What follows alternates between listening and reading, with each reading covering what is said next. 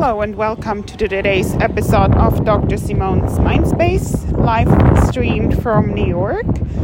Today I would like to talk to you about sustainable global citizen travel. And of course, traveling by air is always considered to be the one problem when it comes to actually polluting the air and causing higher CO2 emission. However, considering the fact that a lot of people own cars and how much CO2 emission that brings, we should not judge or categorize people by just simply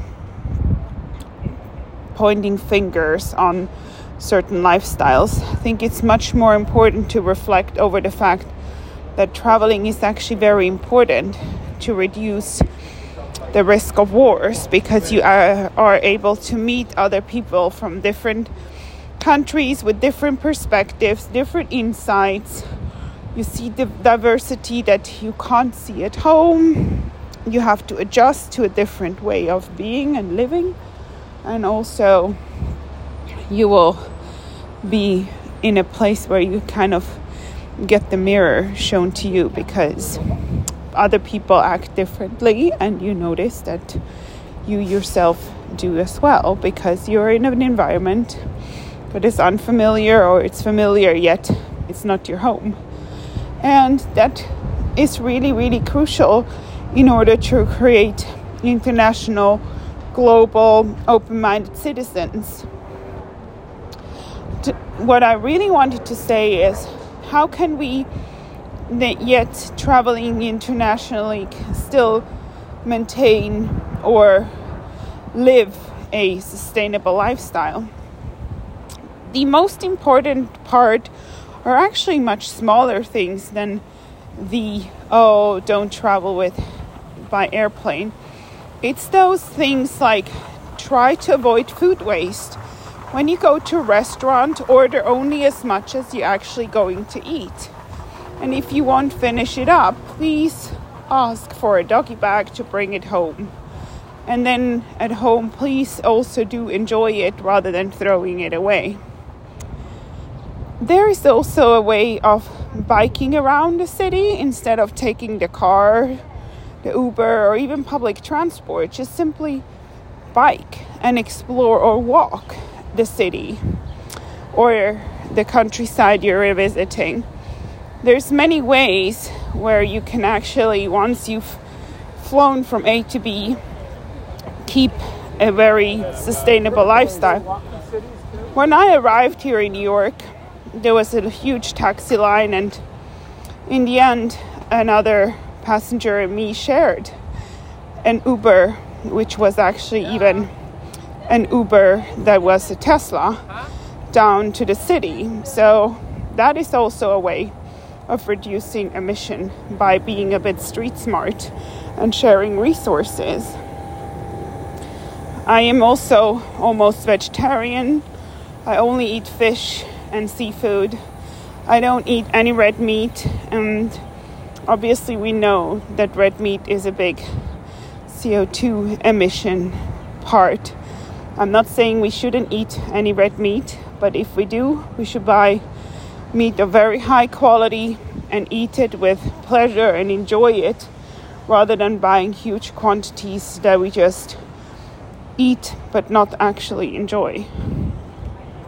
So these are like small things, but when you add them up, they actually make a difference. And same goes for fashion. I always buy high quality clothes. When I'm traveling abroad, I always love to buy clothes or shoes that remind me of that trip, and I cherish them and keep them for a long time. It's much more sustainable to buy high quality products that you can keep for a long time or gift to someone else, rather than that they end up in the trash. So these are things I would personally do. I also try to recycle all the water bottles I have, or try to bring my own nice Prada water bottle I bought, where I can store water that keeps cold when I want it cold and warm when I want it warm.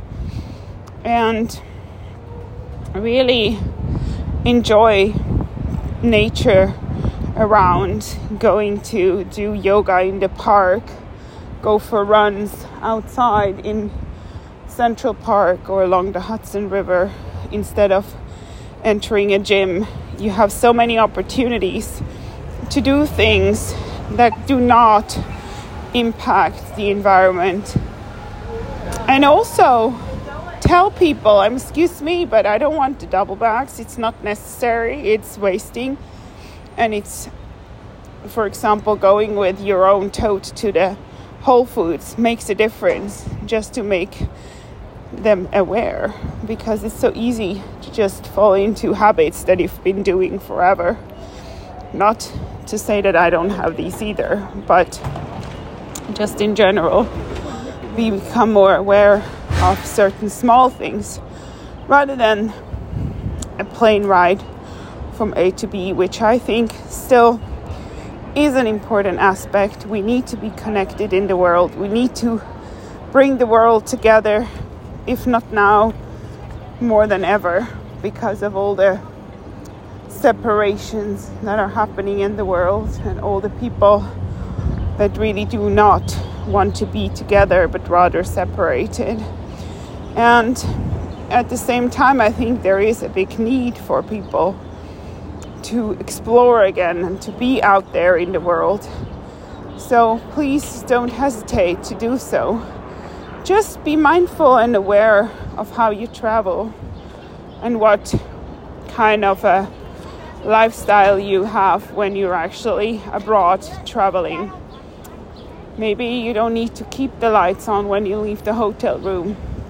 Or maybe you don't need to have the AC on the lowest level, so your room is incredibly chill and cold when you come back to the room, but keep it a bit more modest. Those are really the things that do add up in the end of the day. So I hope this has been inspiring for you, and I will continue my travel updates from around the world, because I do believe truly that it's a very important thing to do in order to keep peace in the world and to keep open-minded citizens that are willing to help others and welcome others to their own countries. Thank you very much for listening, and take good care. Have a great evening. Hi from New York.